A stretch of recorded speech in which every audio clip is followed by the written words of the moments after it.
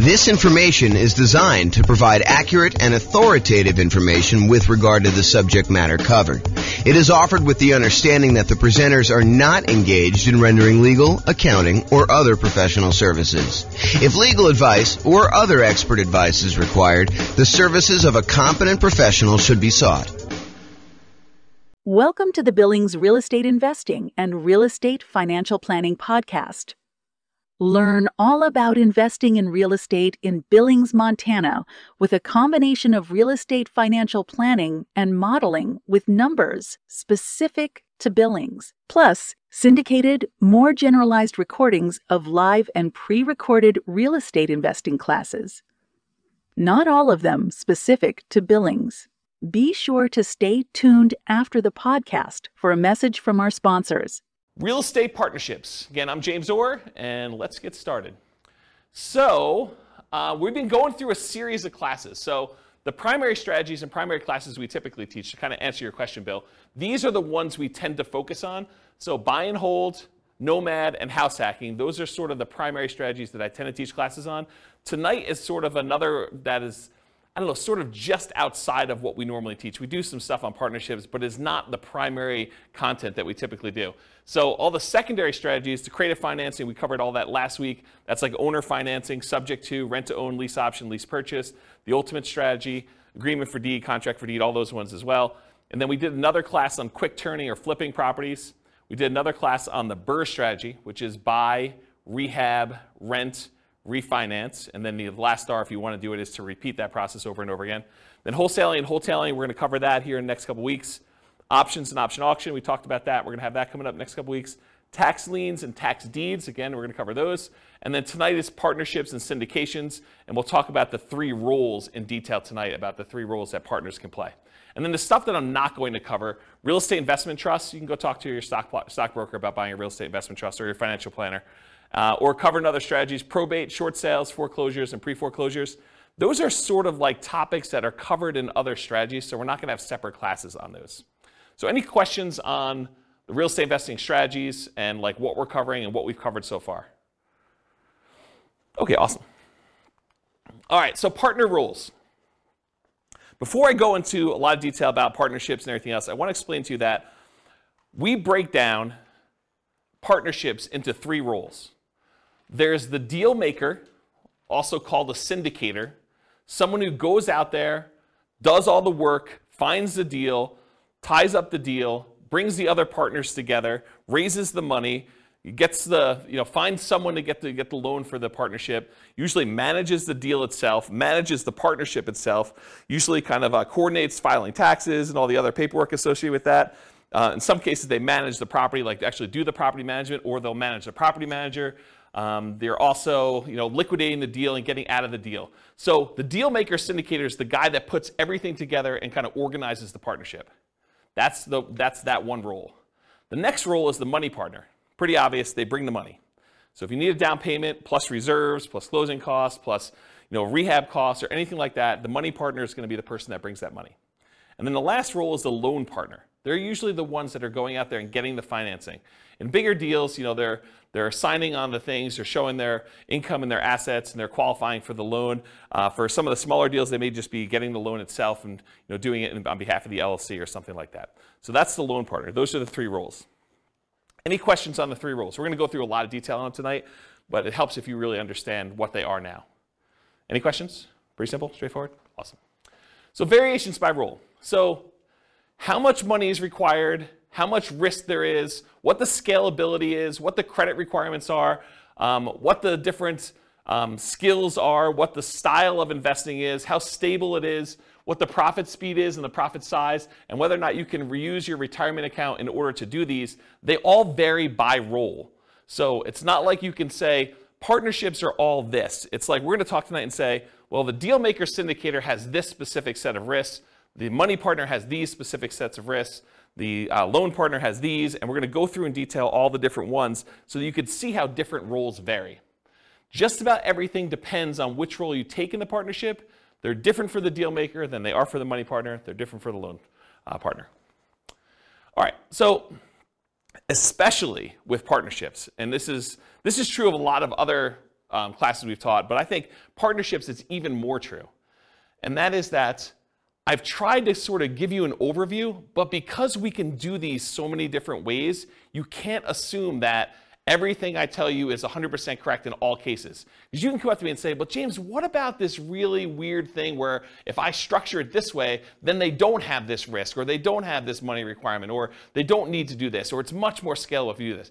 Yes, that's true. I can't cover everything, and I can't tell you that I'm covering every possible color or version of things that you're doing. So just realize that they're all varied like that. So you can find a way to do a deal or structure a deal or make choices that are not in line with what I'm talking about tonight, but just realize that I'm acknowledging that up front, okay?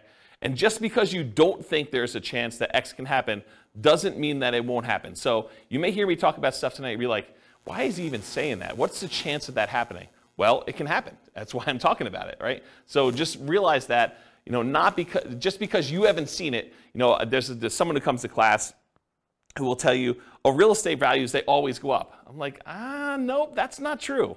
So you get the idea that there are these things that just because you haven't seen it happen doesn't mean that it won't happen to you in the future and that it can't happen.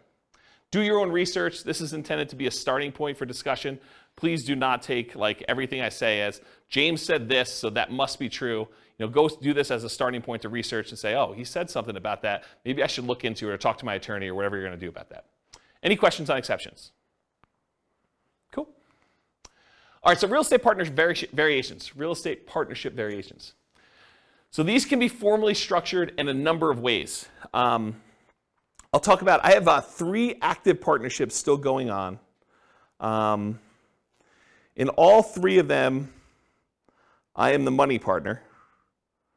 I'm a money partner in all 3 of them that remain. One of them is for a 100-unit apartment complex. I'm a minority money partner in that one. Another one is for a single-family home.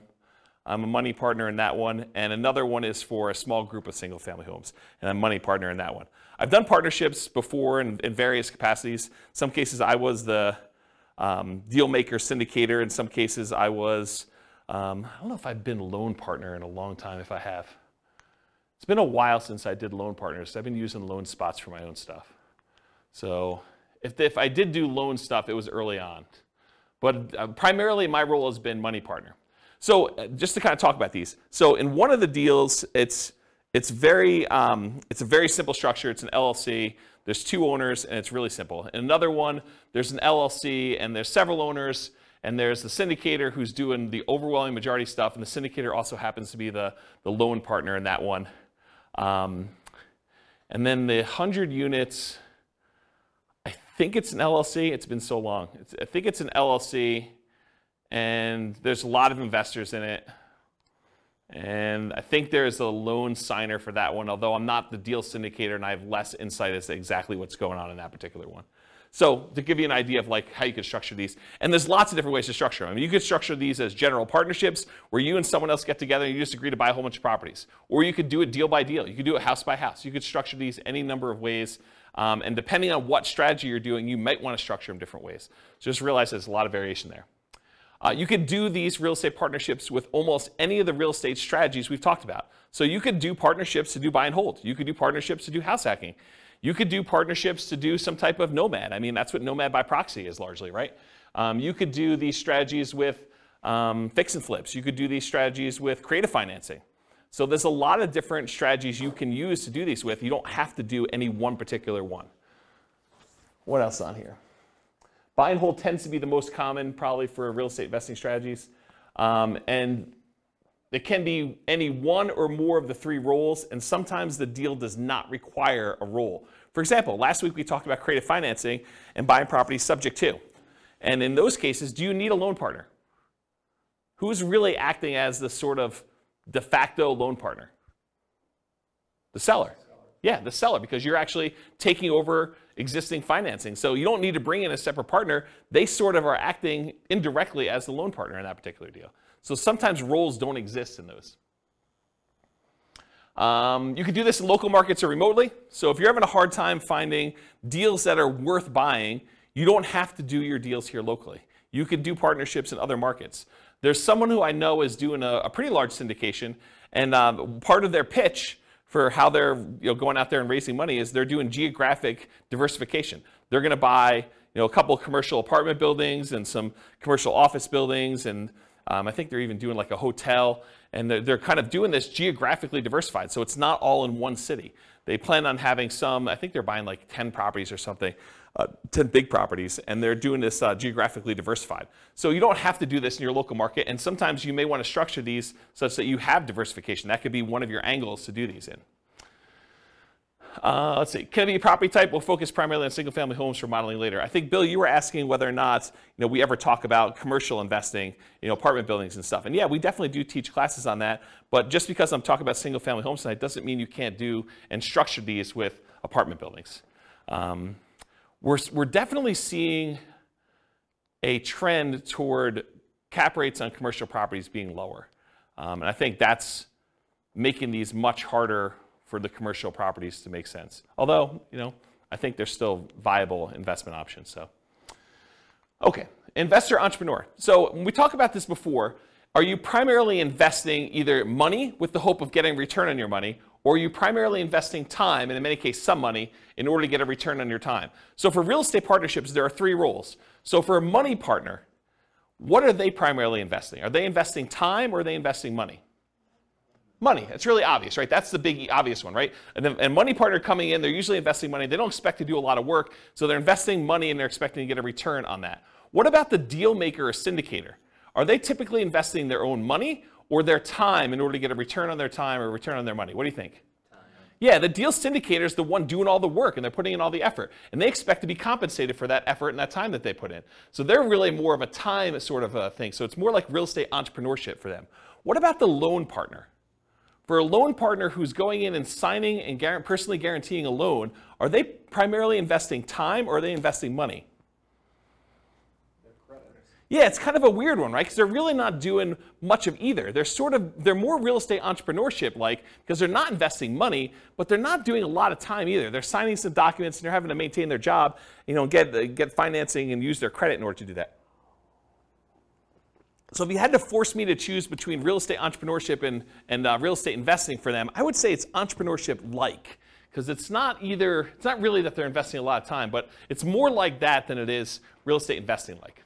Any questions on this? Yeah, Daniel. For the deal makers, yep. You said it's a lot of time intensive. And I don't know if this is a dumb question. Have you found that they'll kind of include some sort of like management fee or some practice like that? Yeah, so for the microphone, Daniel asks, for the deal maker, the syndicator of the deal, are they usually getting paid some type of management fee or something like that? And yes, the answer is absolutely. Depends on what they're doing as to what they're getting paid for. In some partnerships, they may charge an acquisition fee, so a fee to go out there and find the deal, put the deal together, and a lot of times they'll take a percentage off the top or a dollar amount off the top. They might say, we're taking 1% fee on the money we raise, or the first deal that we put together, the price of the deal, or whatever they're doing that way, in order to be compensated for all the work that goes into finding the deal, putting the deal under contract, doing all the due diligence, finding all the money lenders or the money partners and the loan partners, and kind of doing all that. So they may charge some type of acquisition fee. They may charge some ongoing property management. If they're doing the property management themselves, they may charge some type of partnership management fee.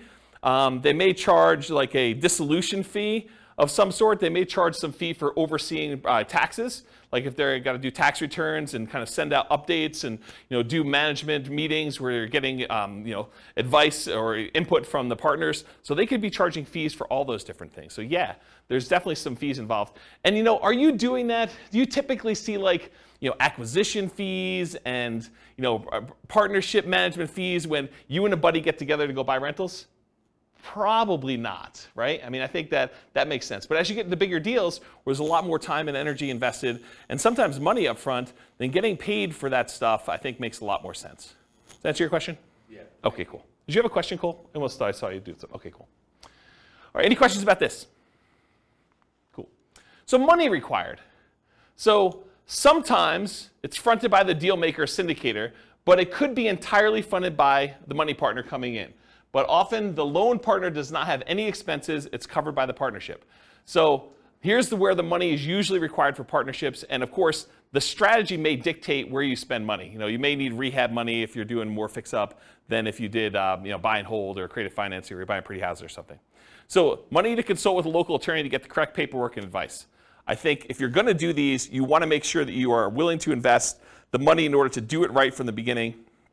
There's few things worse in the world because everybody is like gung-ho and happy at the beginning of the deal. They're all excited about doing the deal, but that's when you want to agree on all the things that could go wrong and how do we get out of this thing if I decide I don't like you or you don't like me, or how we resolve our issues, or what happens if someone dies and the deal maker is unable to do stuff anymore. Like, how do you resolve all those things? The time to work all those things out is in the beginning with the help of an attorney who structures the correct paperwork.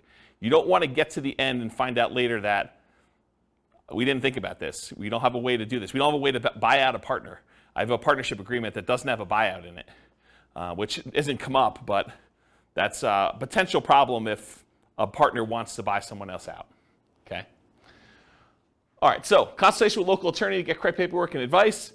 Sometimes you're gonna need money in order to do marketing and find or acquire the deal. Sometimes you'll find these deals by looking on LoopNet or local MLS or networking or wholesalers or some form of that. But sometimes you're spending money in order to do marketing in order to acquire deals. And so it depends on which way you're doing it as to whether or not the deal maker, the syndicator, needs to spend that money up front and then maybe get reimbursed later by the money partner. Maybe it's part of an acquisition fee, or if they're just going to self-fund that and that's their minimal investment into the deal. Maybe they only spend money on marketing costs and talk to the attorney, and then after that, the money partner comes in, does the down payment, and does the closing costs, and does the reserves and everything else. But that could be there.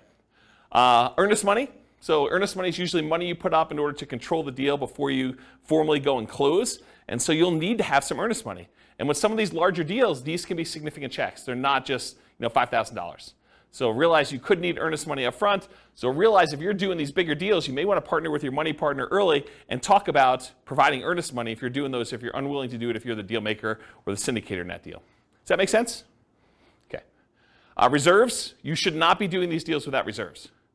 And in my opinion, there's a tendency for the mom and pop landlord, real estate investor, which I don't believe you should be doing this, but there's a tendency for them to kind of play it really loose and invest in real estate without setting aside, specifically earmarking money as reserves. They'll say, if I really need to, I can go tap into my 401k or my IRA, or I've got $50,000 in credit card balance that I could use, or I can go get a personal loan from the bank if I really needed money to do something. So I don't really need to have 6 months of reserves per property set aside. When you do a partnership though, and first of all, I don't think you should do that. I think you should set aside reserves, in my opinion. But when you're doing a partnership, I think that's sort of like cowboy, sort of gunslinging, sort of like make it loosey-goosey, whatever you can do.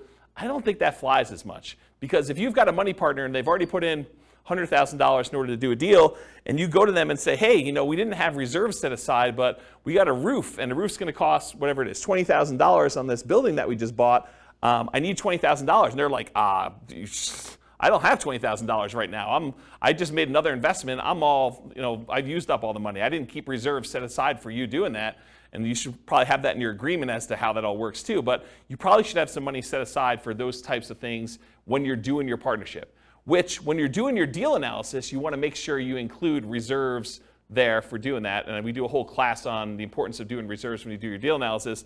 And then that drags down the return you're getting, right? It's not like you just go do it and you're doing your return based on the down payment and closing costs and any rent-ready costs you have when you first do the acquisition. You really need to do the analysis with all those costs plus the amount of money you set aside for reserves to find out what your true return is, because that money really can't be used for anything else. You got to keep it set aside, and maybe it's earning 1%, 2%, 8%, wherever you're keeping it, and that's actually, you can use that as part of the return you're getting, but you should be calculating your return on your real estate investments using that reserve money too in the denominator. Does that make sense to everybody? Okay, cool. And if you're not familiar with what I'm talking about, go watch the class. I think the class name where I first introduced this concept, I think it was called Everything You Learned About Deal Analysis is Wrong. Because I think everybody else, when they do their spreadsheet, does not include reserves. So any number where you say, my cash on cash return and my cap rate return, like if you're doing those numbers and you're not taking into account the reserves, I think those are actually wrong calculations. It's not like you're just sort of off a little bit. It's like that's incorrect. And so go watch that class where we talk about that, and I have some frameworks for doing reserves, whether you're doing, 6 months of reserves or 12 months of reserves, and what the differences are and how I kind of look at those. So you definitely need reserves as part of the money required when you're doing these partnerships. Usually down payment, but there can be exceptions. There can be exceptions where you're doing, partnership deals where it's no money down. I mean, we could go buy creative financing deals where you really have no down payment required. You're taking over in a loan. So it could be that you don't need a down payment in those cases. Sometimes repair costs. Sometimes you're buying a property and it needs repairs. Sometimes you're buying properties and they're in perfect condition. So it really depends on the type of deal you're doing, but sometimes you do need repair costs for that. And then closing costs in order to close the deal. And then marketing in order to sell or occupy or fill your property, or holding costs while you're kind of doing that stuff as well. Any questions on money required for doing partnership deals? And where it comes from? Really the answer is it usually does not come from the loan partner, for this money required. Usually either comes from the money partner, or in some cases the deal syndicator, the deal maker / syndicator, and sometimes that's reimbursed, sometimes it's not. It's really all negotiated. You realize there's no formal structure for this. It's not like everything is rigidly set and you always got to do it this way. Does that make sense, everybody? This is all negotiated. That's what makes it so complex and hard to teach, is that I try to give you examples, but you could do it another way and it could be totally different. Okay? All right, credit required. So the deal maker or syndicator, depending on how it's structured and ownership sizes, some lenders may require that the deal maker syndicator sign for the loan as well, but often they do not need to sign for the loan and do not need to have credit in order to do this, especially if you're a small minority partner. If you're a deal maker syndicator and you've got a majority stake in the deal, a lot of times the lender is going to want to see you on there, signing for the loan as well. Okay? Money partner, they do not usually need to sign for a loan and have no credit requirement. This is pretty typical. It's often structured for them as a limited liability partner, and their only risk is the money they put into the deal. They're usually not personally signing or personally guaranteeing anything to do with the loan. They usually are not required to put additional money into the deal unless you write it up that way. And then if you're the money partner, you want to make sure you understand what your obligations are. But most of the time it's, hey, I put in $500,000 or $100,000 or $10,000 or whatever it is, and that is the extent of my investment in this particular partnership, and I will not have any margin calls or capital calls on any of those. So realize you have limited calls for money as the money partner in those situations. Okay? And then finally, the loan partner, they need to have credit required in order to get the loan, unless you're doing some creative deal where the seller is leaving the financing in place or something like that. So the loan partner typically needs great credit and often needs great income and assets to sign for the loans, especially for larger deals. Okay? And in some deals, credit is not required at all. See the strategy classes for detailed info, but a couple examples might be partnership flips, where you're using the seller's financing in order to keep on the property while you're doing the flip, or some creative financing stuff as examples. Any questions on credit? Yeah, Daniel. For the loan partner, in your experience, have you found the loan partner to either be like in a high-paying job, doctor, lawyer, etc., or are they typically just a very well-established, very experienced investor? So the question for the microphone is, for loan partners, are they typically some type of high-paying job like doctor, lawyer, attorney, something like that, or are they, just a pretty well-established investor? And my experience is it's all over the place. Like one of the partners I have is a very well-established real estate investor. They're not a doctor or lawyer or anything like that. Another one, it is not a doctor, lawyer, or even what I would consider a well-established real estate investor. It's just a regular real estate investor, not crazy assets, not crazy income, just sort of that. And a lot of the ones, let me think about this. So some of the other ones I've done, they've also not been really crazy high earner type people. Sometimes it's, like somebody just buying a single family home, they're able to get the loan on it. And we'll talk about the examples toward the end of class where we do Norm and Norma kind of variations on this. But, they're just regular people and they can qualify for the loan to buy a single family home, and they just don't have the down payment, or they don't have the expertise or time to do something, and they bring in a money partner for down payment and they just sign for the loan. And so it doesn't have to be someone who's like crazy like that. They just have to qualify. Yeah. All right, any other questions about credit required? I guess my question is when you're a money partner Yep. or a loan partner, I guess it depends on how the deal's structured, but do you have to be an accredited investor? Yeah, so that's a really good question. So Kevin asked, do you need to be an accredited investor in order to do these deals? And the answer is maybe. It depends on the deal and how many people are involved in the transaction.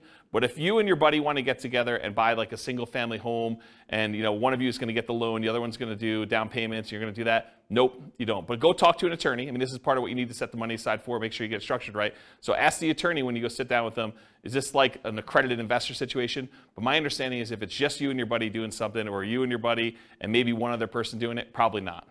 If you're going to go out there and formally raise money, and there's regulations, Cole may actually know, you can talk to him after class if he may know, but there's rules about like what requires accreditation and what requires, there's like another level in that too, right? I think if it's like a real estate investment trust that's registered with the SEC, you're more likely to have something like that. Yeah. For the small, like single family deals, no. Yeah, so just go find out. Talk to an attorney. You're gonna want to talk to an attorney. You should be not be doing this without paperwork at all. And you definitely should go get advice from somebody. So this is like a 2-minute question you ask that's part of your hour or two that you're going to get with your attorney. So just go ahead and ask that and make sure you're doing it right, rather than me give you bad advice. And my understanding is these laws are becoming much more friendly for doing these types of deals too. I'm just seeing regulations coming across saying that they're going to reduce the requirements in some form. So, I mean, all this stuff changes. So, yeah, don't rely on what you're hearing here. Go talk to an attorney. It's the best answer. Any other questions? Cool. So skills required. And the skills required for the deal maker syndicator are significantly more involved than the skills required for the money lender or the loan partner. So the whole left-hand side of this slide is all the deal maker skills, and then the right-hand side, there's like a couple lines for that, okay? So I'm gonna cover the money partner and loan partner first because they're easy, okay? Money partner, you gotta have the money or access to the money in form of assets or credit. Loan partner, you got to have the ability to get the loan. You need to have credit, income, and in some cases, assets. Pretty easy. That's it for those. Any questions on those before I go into all the deal maker syndicator stuff? Okay. So deal maker syndicator, you got to find the deals. I mean, that's your job, right? You're out there finding amazing deals in order to bring in partners that want to invest with you. So you got to go find deals, and in some cases, that's going to require marketing skills. If you're not just going to the MLS and trying to do a deal that way, and you could sort of like see between the lines of like deals that are in plain sight, but you know what to do with them in order to make them really, really profitable. A really basic example of this would be, buying a property that you're going to convert as a short-term rental. Someone may have a property that's listed for sale, but the income could be amazing if you do a short-term rental on it, and it could be worthwhile if you're raising money with a money partner or a loan partner in order to go do those types of deals. But you need the expertise to be able to go see those in plain sight when they're just lying in the MLS and no one else is looking for them, or like be able to kind of put those together and have the expertise to run those, okay? As one example. James, Yeah, question. A question about the money partner. Yeah. So, like maybe in your case scenario, do they essentially just need proof of funds type of thing, or are they looking into your finances more than just that, like to qualify, the loan partner qualify? Yeah, so Nathan asked, Like how involved is their search into your... yeah, so Nathan asked whether or not the money partner is going to need to like have someone come in and look at all their financing and confirm that they have the money and where it's coming from and source it and everything. And it depends. But if you and a buddy are buying a single family home together or a duplex, triplex, fourplex, maybe even a small apartment building, and it's a pretty simple one, you telling them that I've got $200,000 to invest is going to be fine. They're not going to need to go do that. When you get the loan, they may or may not ask you, the lender may or may not ask you where those funds came from, just to kind of know. So make sure you go talk to whoever's doing the loan or talk to the money partner, make sure you structure all that correctly. But in most cases, I don't even think that's come up for me.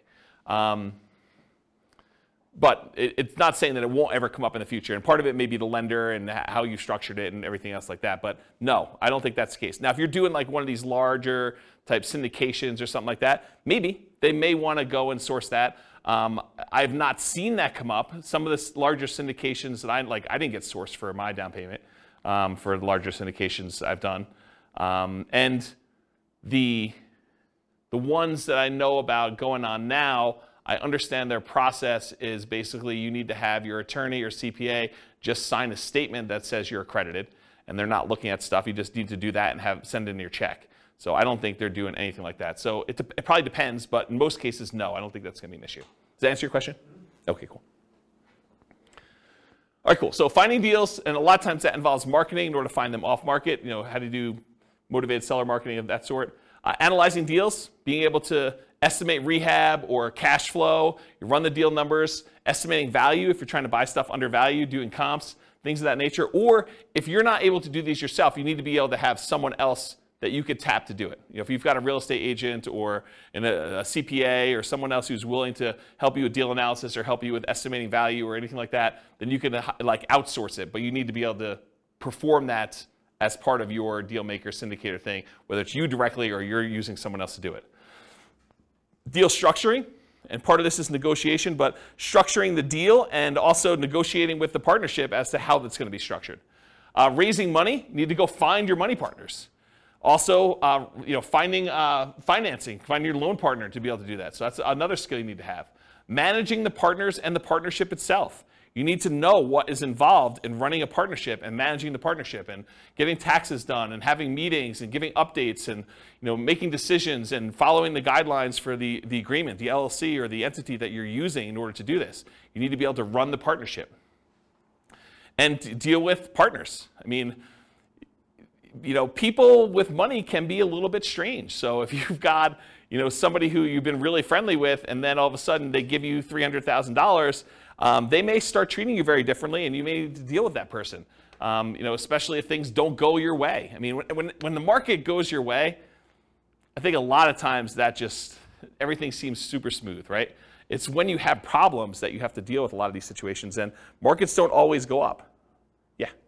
So if it does go bad, can they go after the assets of the money partner? Yeah. So the question is, can they go after the assets of the money partner? And I have a different slide here when we talk about risk, and I will tell you what each individual person's risk exposure is. But part of it is how it's structured and what people are doing and what people are promising, right?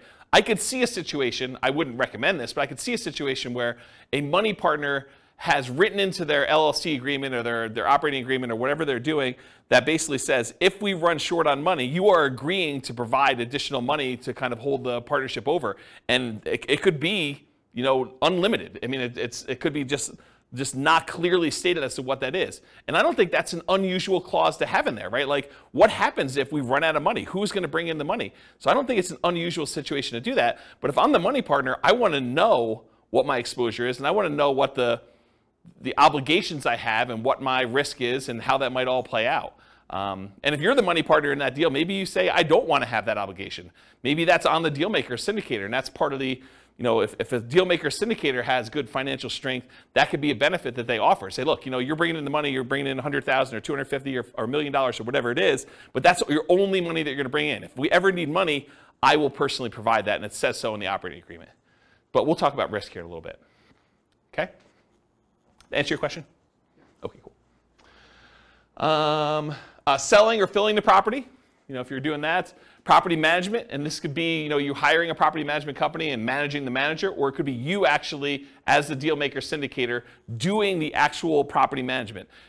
Taking calls from tenants, screening tenants, putting tenants in properties, filling out leases, doing renewals, dealing with, requests for maintenance on properties. Like all that stuff could be you as a deal maker syndicator, and part of your negotiation of what you're charging and what you're getting paid is part of like what you're doing, what you're providing. Rehab of the property, so you might be doing some work yourself, you may be managing subcontractors, or you might be managing a general contractor depending on what you're doing, and even if there is rehab on the types of deals you're doing. And then maybe sales skills. You got to sell the seller if you're out there doing deals with individual sellers directly, you're not going through brokers. You got to be able to sell the buyer if you're selling properties. That's a sales skill. Or if you got to sell the partners on why they should do this partnership deal with you. So it's a sales skill.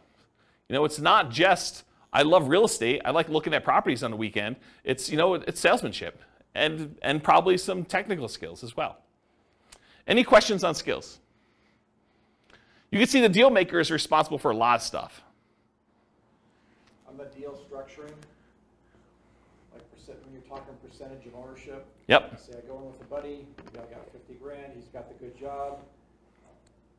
We both find the deal together. I know it's negotiated, so it can be whatever you want, but Yeah. like what's reasonable or, I know it's very broad, so you can't, Yeah. it's hard to answer, but I feel like you need some parameters because it's like, I don't know. Yeah. So Bill's question is, what's a reasonable percentage that a deal maker syndicator should get? What's a reasonable percentage the money partner should get? What's a reasonable percentage that the loan partner should get? And it's all negotiable, as you said. The challenge is everybody has their own perspective, and everyone thinks that their role is the most important role, right? And I should probably do these classes again. But when we've taught partnership classes in the past, we had a much different format for, this is just sort of a partnerships as a strategy class. And we had classes on partnerships and how to do them and like what the rules are. And there's a lot more, there was different detail. It wasn't more detail, it was different detail. And then we used to do a second class. And the reason why I'm telling you a story about that, we basically teach a class on how to do partnerships. And then the next week we'd come to class and we played the partnership game. And the partnership game was everyone got game pieces that said kind of like what their negotiating range was for the different roles. And then we'd have like 30 people in a class, and 10 people would be told that they're money partners, and they'd have a green name tag. 10 people would be told that they're the deal maker syndicator person, and they'd have their spreadsheet with the deal that they have, how much cash flow, how much down payments required, all that stuff. And they'd have some parameters that they need to do, and it'd be 10 of those. And then we'd have 10 people that were loan partners that can get loans on the deal and do that. And we'd set everyone loose in the room. And they had to team up in groups of 3 and negotiate the terms of the deal that they felt they won, they were comfortable with.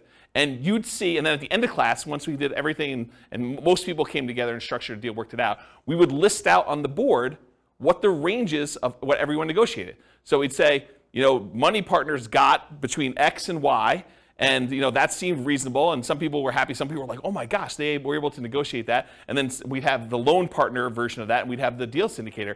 And the answer to your question is, it was all over the frickin' place.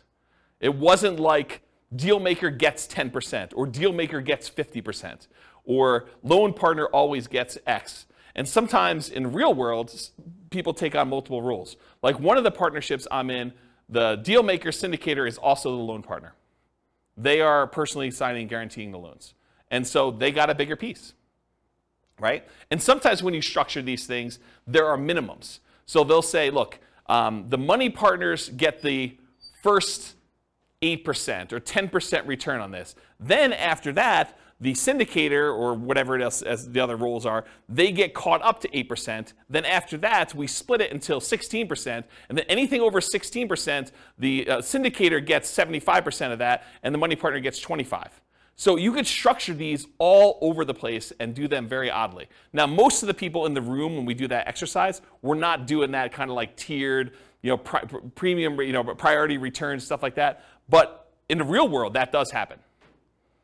Does that make sense? Yeah, how about if a scenario where payment is made until the money partner gets paid back? Yeah.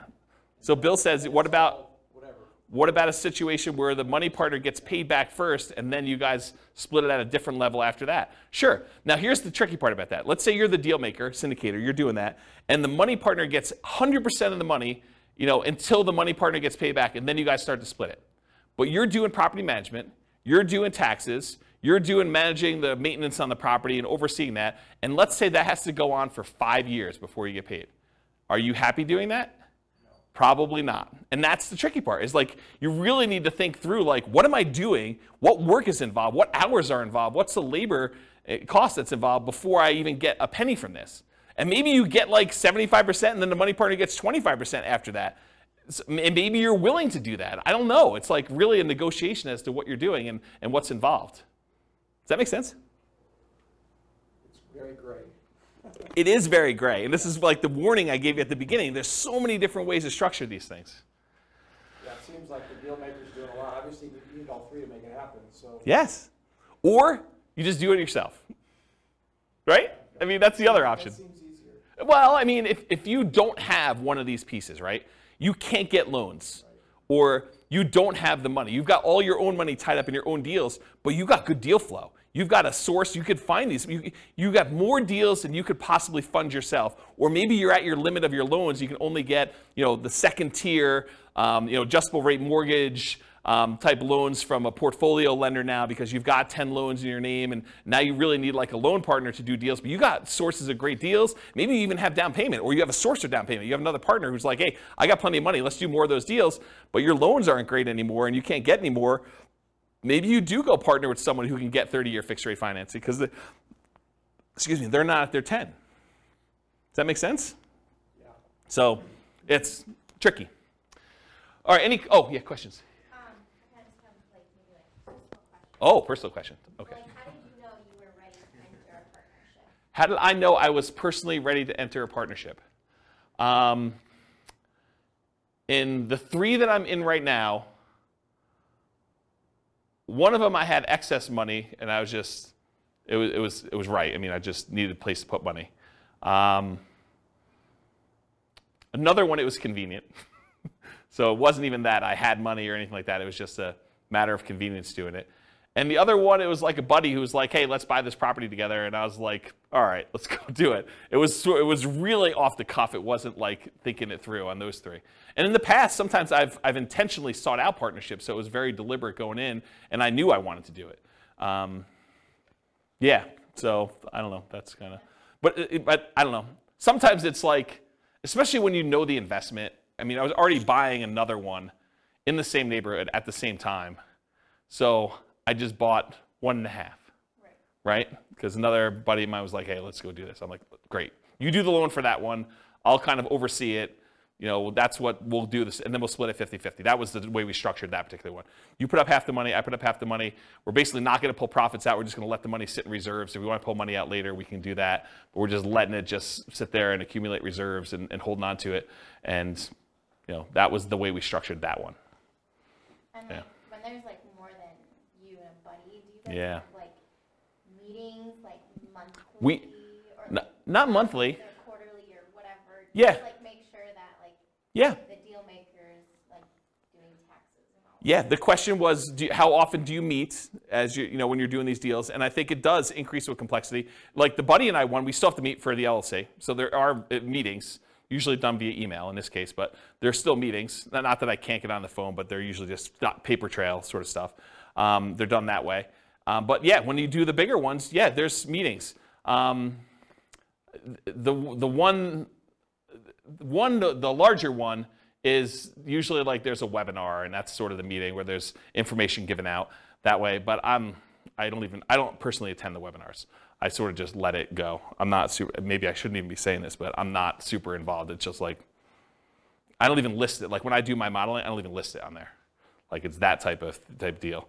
And the other ones where we get together, before COVID, we were probably doing, especially if there's stuff going on, like once every 6 months, maybe a little bit less frequently. But if there's not a lot going on, if it's in steady state, you got tenants in there, there's nothing happening, there's nothing to get together about, right? I mean, and then there's checks that come for a period of time. So yeah. Does that help? Yeah, okay, cool. Yeah. Can you use 1031 money into? Yes. The question was, can you 1031 money between partnerships and into other stuff? It's like kind. So check with your CPA to verify this, but if you're investing in real estate, you can move money from real estate to other real estate. Even if it's a syndication? It's my understanding, but check with your CPA to verify. The question was, even if it's a syndication, and that's my understanding if you can, but do you do any of those? No, not a lot, but you can. Even into real estate investment trusts. Yeah. So I'm not going to say his name because I don't want to put him on the hook for any obligation or liability there, but he would know, and you could do it. Yeah. Sources, yeah. Does that count for e-REITs, like electronic REITs that aren't publicly traded? They're just a fund, like fund. I wouldn't know about e-REITs. Yeah, we don't know about e-REITs. Yeah, do your own research. Again, this is part of it is talking to your CPA, right? Like, I don't know. In general, I love teaching classes and providing information, but it's a starting point for you to go, oh, here's my list of questions for my accountant. Here's my list of questions for my attorney to verify that what James said is true. You should not believe anything I say is like true, right? Like, I think it's true, and I'm not trying to deliberately giving you false information, but part of your job is to go do your own due diligence and verify this.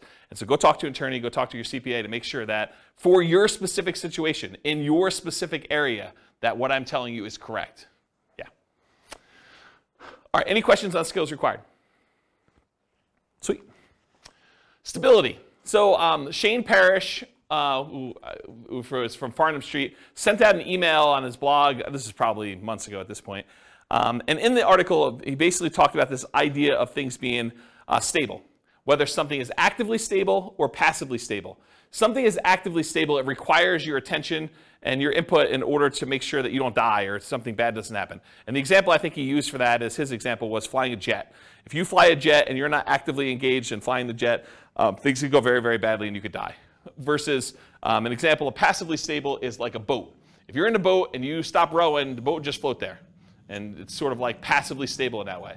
Real estate as a whole, not partnerships specifically, but real estate as a whole is actively stable.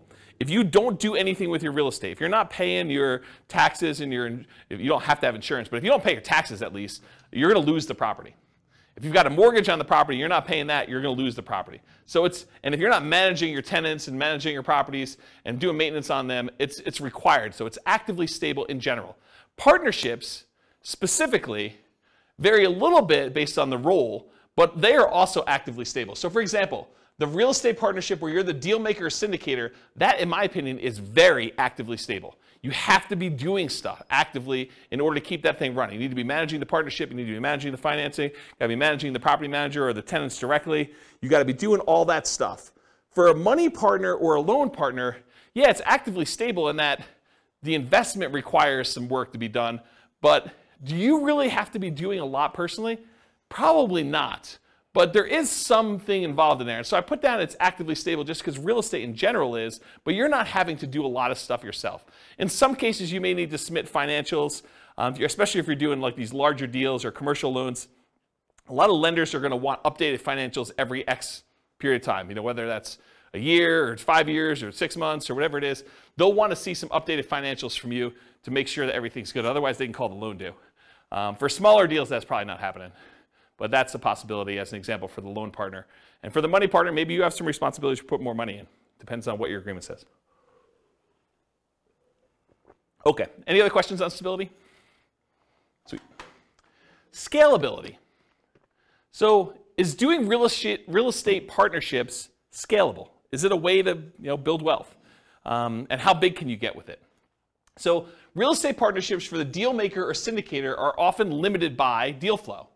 How many deals can you find, and are they good enough quality where you can actually get cash, money partners and loan partners in order to do those?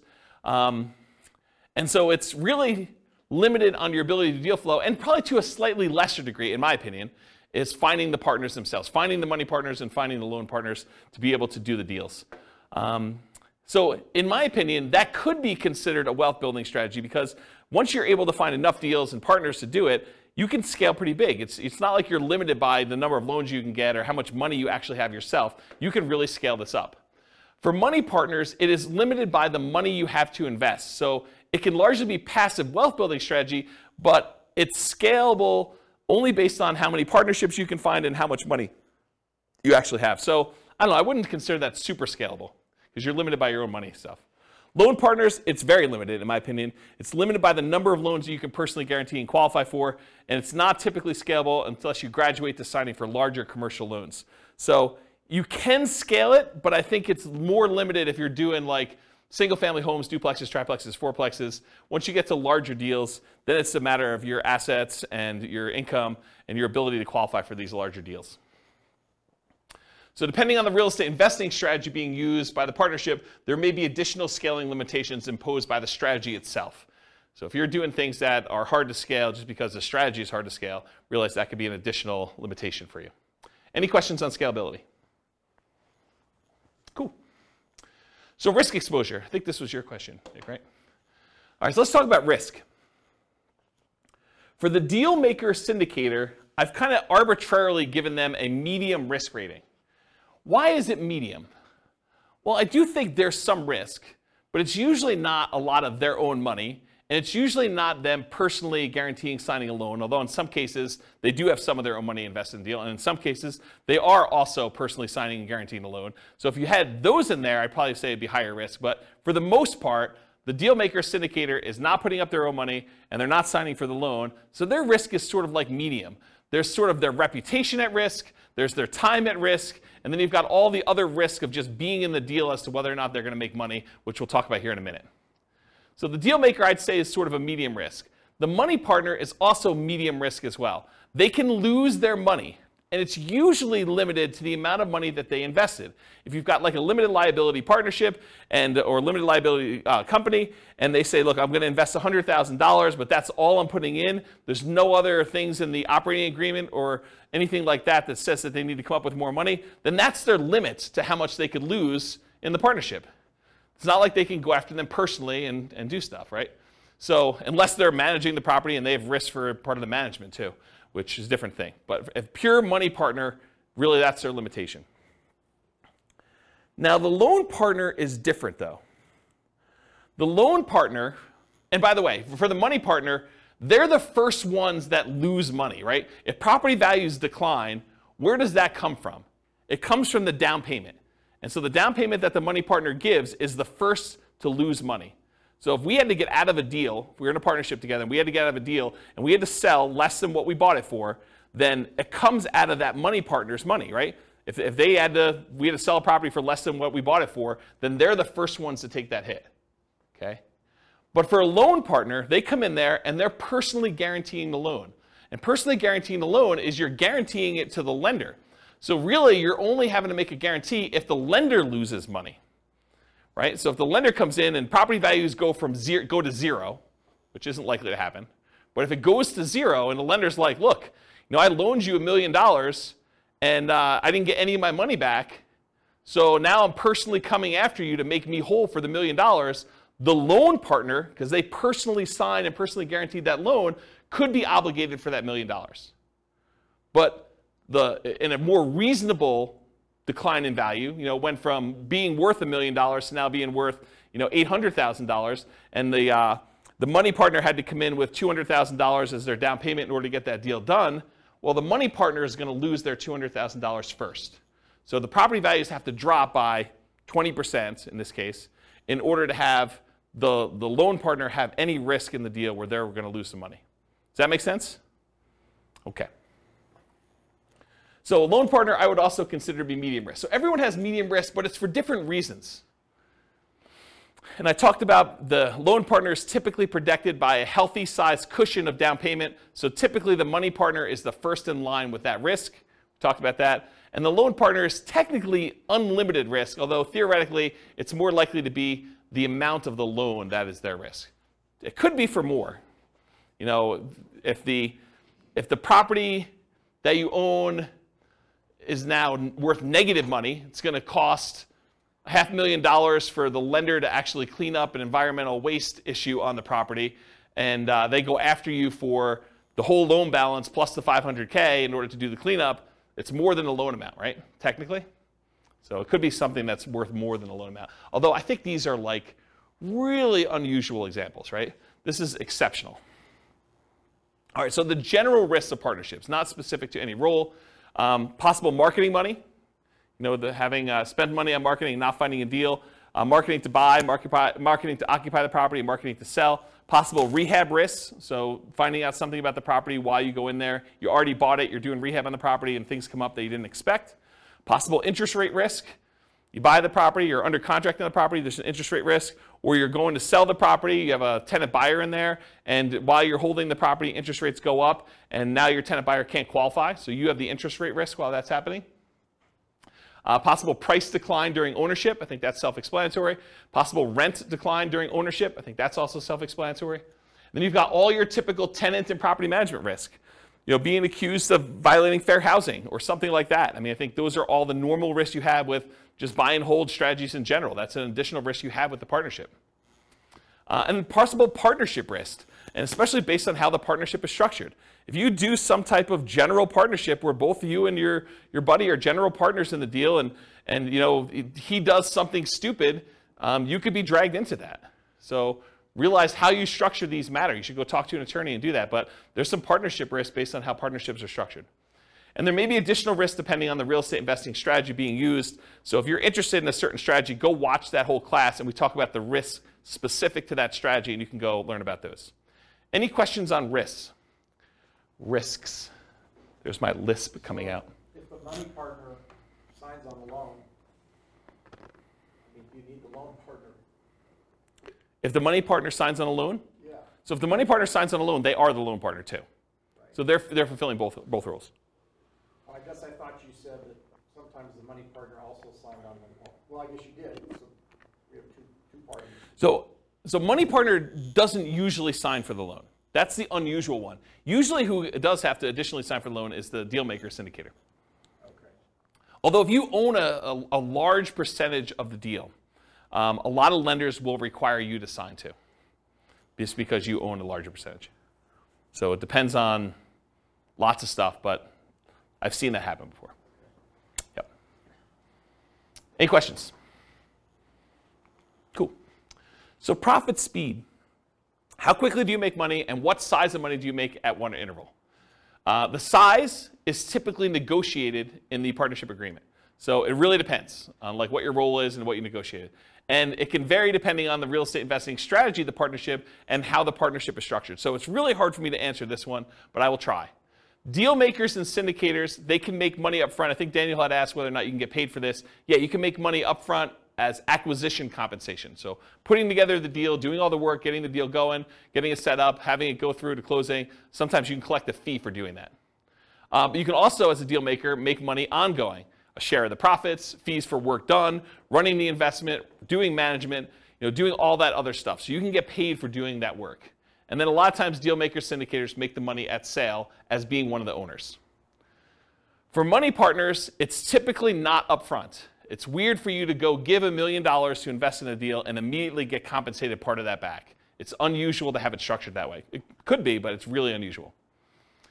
Typically, you get a profit of ongoing, like revenue coming in, cash flow, whatever it is, and at the sale as part of your equity. And then loan partners can be paid up front. They can be paid ongoing and or at sale. So one of the things we've done when we did the negotiation class is we would have loan partners that say, look, instead of getting paid 25% of the deal or $100 a month for as long as you have the loan, or $200 a month or whatever it is, the loan partner says, look, for $3,000, one-time fee, I will sign on the loan for you, and you could have it out there for 3 years.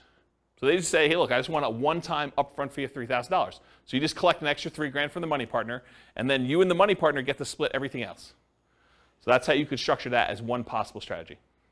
Okay? So that's an example of being paid up front. Or ongoing. Loan partner can get 10% of the whole deal, 50% of the whole deal if it came down to it. Whatever you guys negotiate. It could be part of cash flow. They could get a 20% of cash flow and no equity. You could structure these all different ways. Or they can be paid at sale. They have ownership, they have 20% ownership in the whole deal, and then get paid at sale. Maybe they're not getting any of the cash flow. Maybe the reason that the money partner wants to be involved is they want cash flow on their money, but the loan partner's like, hey, look, if I can get paid money when we sell this thing, I'm okay with that. So I want 20% of the equity, but 0% of the cash flow. Because some money partners, they're using their money because they want money to live on, essentially. Okay? Any questions on profit speed, profit size? Okay, finding deals. The deal maker syndicator is typically the source of the deal for the money partner and the loan partner. So the money partner is not usually the one out there finding deals. The loan partner is not usually the one out there finding deals. It's usually the deal maker syndicator. And where do they find deals?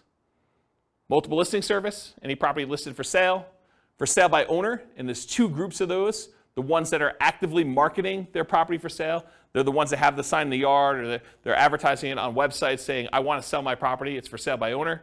And then you've got all the hidden ones, the ones that don't really know that they are selling the property. It's like, I would sell, or I'm motivated, and if someone would come and offer me the right price, I would do that. And you usually find those either through networking or by putting out marketing and getting those guys to raise their hand saying, hey, my property is not up for sale yet, for sale by owner, but I would be a seller.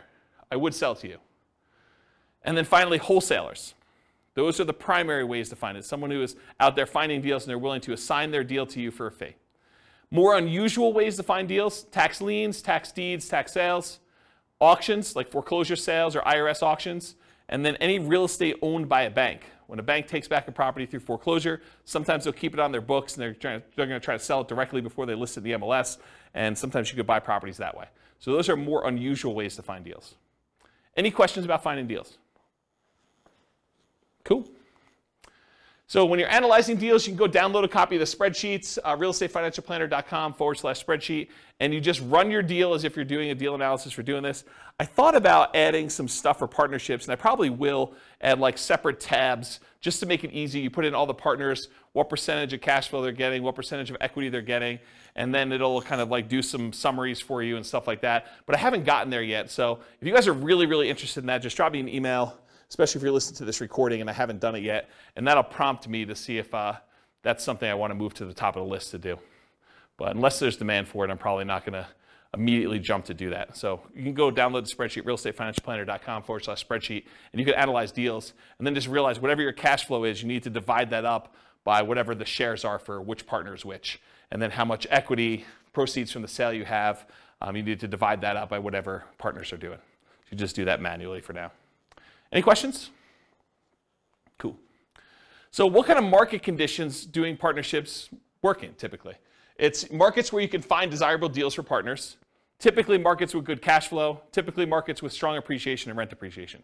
The challenging markets to do this in are markets with significant negative cash flow with reasonable down payments, and markets with no or negative appreciation and rent appreciation. So you don't have to do it in your market. If you think your market's not going to be growing, you can do this in other markets. That's one of the benefits. Or you could change your strategy to take advantage of forcing cash flow in markets where they typically don't have good cash flow. For example, short-term rentals. Any questions on market conditions? Cool.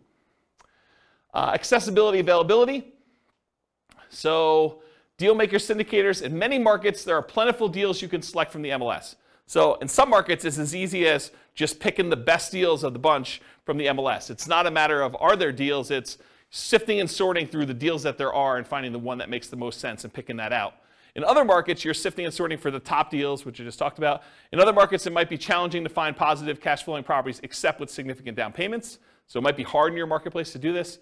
Interest rates may be a significant factor where properties will cash flow or not. And then make sure that the property you're going to do the deal with, works for the type of strategy that you're trying to implement.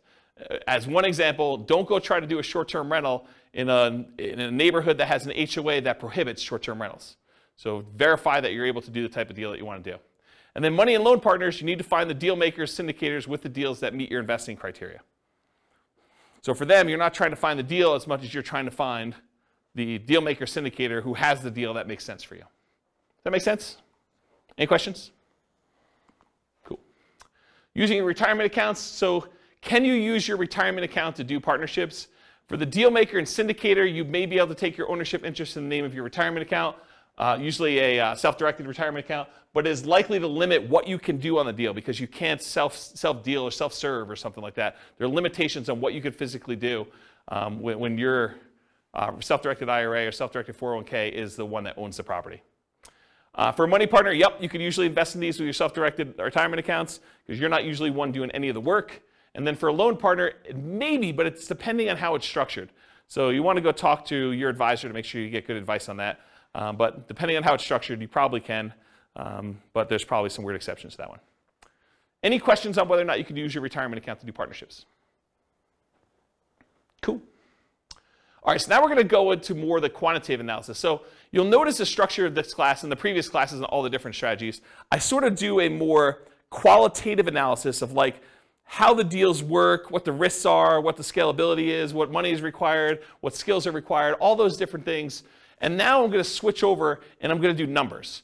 And I don't think a lot of folks do number-based analysis for different strategies, especially comparing one strategy to another where you compare numbers. And so that's what we're going to take for the rest of the time. We got like 45 minutes left or so. And I'm going to dig into different strategies, how long they take for you to achieve financial independence. And then we're going to look at how partnerships perform for you achieving financial independence. But I will tell you, as we've discussed in detail tonight, it is really hard to formulate like what a reasonable setup for these things are, right? Like there's so many variations and so many different things you can do that it's going to be really tricky to do this. And you probably want to go do additional modeling depending on what you're specifically doing. I'll do some really kind of like plain vanilla-ish ones, but there's so many different variations on this. It's going to be really, really hard to just pick one and do it. All right, so for deal makers, syndicators, partnership requires work and effort like a job. So when we do modeling for it, it often shows up as income when we model it. So because they're not actually buying a property and it's not like showing up as a property, it looks a lot like, hey, look, they're just getting an extra $200 a month, and that's increasing over time because that's what their ownership share gives them. And at the end, they're going to get a pop from that, right? So it sort of shows up like income when they do that. It's similar to how we model house hacking in a lot of ways, right? The house hacker gets an extra $500 or $600 or $700 a month per tenant that they've got in the property, and that shows up like it's a separate job or small business. So it just looks like income when we do the modeling. So it's very similar in that way. For money partners, it's typically passive, and it often shows up as a % return on the money invested. It could also show up as like that $200 or $400 a month or whatever it is, and then a big pop at the end if you go and sell the property, or an increase in the amount of cash flow you're getting when the loan gets paid off and you're in sort of steady state after that. But a lot of times you could also look at it as, hey, look, the money partner's coming in, they're investing money in the deal, they're getting whatever it is, 10% return on their money, and that's what the partnership is paying out. You could structure it that way too. So depending on how it's structured, it might be smaller monthly, quarterly, yearly return with a big bump when it sells. And that sort of makes sense, right? You guys understand this? Am I confused anybody? Okay. For loan partners, it can be structured with a large number of ways. It could be one-time upfront fee, which we talked about before. It could be a percentage of the deal, cash flow and or equity. It could be yearly fees, etc. So it could be, as long as you have the loan out, we're going to pay you $1,500 a year to be using your name for the loan. You signing and guaranteeing a loan. So how well do partnerships perform toward achieving financial independence? We're going to look at each partnership role, and we can repeat all the other real estate strategy classes looking at how each would perform. Any questions on this slide before I get into analysis? Sweet. So let's talk about how I define financial independence, and then we're going to talk about how it's weird to model for each of the roles. So financial independence, as I define it, and we're going to do this mathematically, is when your investments provide your minimum target monthly income in retirement. Some might call this lean FIRE, financial independence, retire early. Some might just call it regular financial independence, retire early, FIRE, okay? It consists of, mathematically, this is how we calculate it, 3 things. Number 1, passive income from Social Security, pensions, or annuities. So any money you have coming in from Social Security, pensions, or annuities, that counts toward the income for whether you qualify as being financially independent. Number 2, any net cash flow after all expenses. So you get the rents coming in, you get any other income from the property coming in, you have your taxes, your insurance, your maintenance, your vacancy, your property management, your mortgage payment, principal and interest on there. Expect all those as that's there. Whatever's left over is your net positive cash flow. What that number is, that contributes, that net positive cash flow, or negative, contributes toward your financial independence number. And then number 3, whatever your yearly safe withdrawal rate is on any invested assets, not including your real estate equity. So any money you have invested in stocks or bonds or mutual funds or commodities or cryptocurrencies or anything like that, if you're earning a return on those, then you could use whatever your safe withdrawal rate is. Maybe it's 4% or 3.5% or 5% if you're Bill Benjamin, you just re-upped your number, whatever it is there. And whatever number you're using for that number times the amount you have invested in these other asset classes like stocks or bonds or stuff like that, that also contributes toward your financial independence number. So the 3 things are passive income, Social Security, pensions or annuities, plus your net positive cash flow from rentals, or net cash flow from rentals could be negative, and your yearly safe withdrawal rate times the invested assets you have that are other than that. Does not count for your equity in your property. You can't say I have $1 million in equity in my property times my safe withdrawal rate and I'm getting cash flow on that property. No, that's not how that works. Okay? So those 3 things. Now for partners, it's a little bit different, right? Because it's kind of like a more unusual thing. You're not just buying straight up rental and getting cash flow on it, although maybe in some cases you are. For partners, it really depends on how it's structured and how I might suggest modeling it. So for the deal maker, if the deal maker comes in and they've got a partnership that they've got coming in and they're getting some cash flow on it, I think you could argue that you get cash flow from your ownership interest. That might count as your cash flow. So you could say, look, I'm getting $200 a month from this, so that would be under net cash flow from rentals. That's one way to look at it. We don't typically count equity for determining financial independence, though. So if they've got $50,000, $100,000, $500,000, or whatever in equity in that deal, that doesn't count in any way toward their financial independence calculation. Unless they sell it, they take that money and now they have it invested in something else, stocks or bonds or whatever they're doing there, or they buy another rental and then they get cash flow on that. Does that make sense, everybody? Okay. So money partner, one could count the cash flow they have from ownership. So if they invested and they have 50% of the property as their ownership and they're getting $200 a month or $300 a month, you could count the net cash flow toward their kind of financial independence numbers. Or another way to do it, alternatively, you could say, look, as a money partner, I invested $100,000 or $200,000 in this property, and I'm not going to count the cash flow. Instead, I'm going to say I have $100,000 out, and so that is also part of my safe withdrawal number. So you could use that and just pile it into your safe withdrawal. Now you've invested in almost in like a quasi real estate investment trust where you have this asset out there, and that would be part of my other assets times whatever my safe withdrawal rate is, and I have that coming in. So you look at it that way too. You can't do both though. You either count the cash flow, or you say, as a money partner, I've got $200,000 out there, and so I use that as part of my safe withdrawal rate calculation. Does that make sense? And does the financial advisor in the room disagree with how I structure these? Okay, so he basically agrees. Okay? Loan partner. So one could count cash flow from ownership. They're getting $100 a month because they signed on a loan. You can count that as your net positive cash flow. Or you could say, look, this is a passive income stream if it's just a yearly fee. That's sort of like a passive income, Social Security, pensions, or annuities. You have like a quasi-annuity. It's like $1,000 a year that you get by being the signer on the loan. You just count it like that. It could be that way too. Make sense? Okay. There are a lot of different ways to model these, some better than others. But this is how I think about how you do for partnerships. Any questions? Is this helpful? Okay, good. Oh, tangent. Crazy cool tangent. So why can't you just say to somebody, hey, look, this thing cash flow is $100 a month.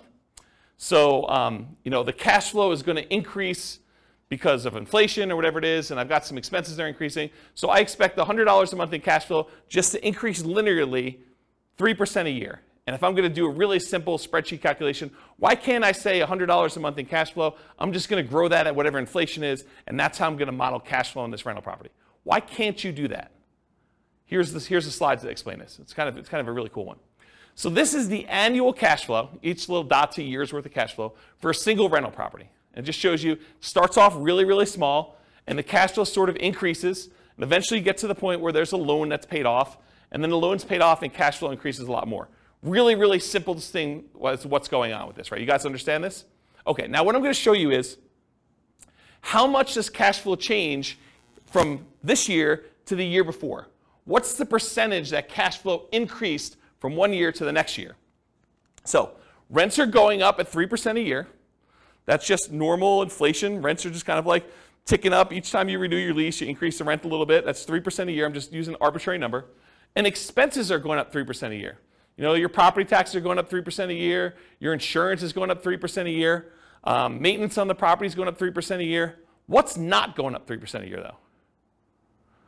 An expense.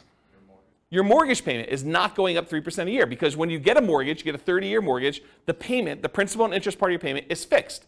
The payment stays the same from month 1 all the way through to month 360. Okay? So your mortgage payment is not going up 3% a year, which makes some weird things happen, right?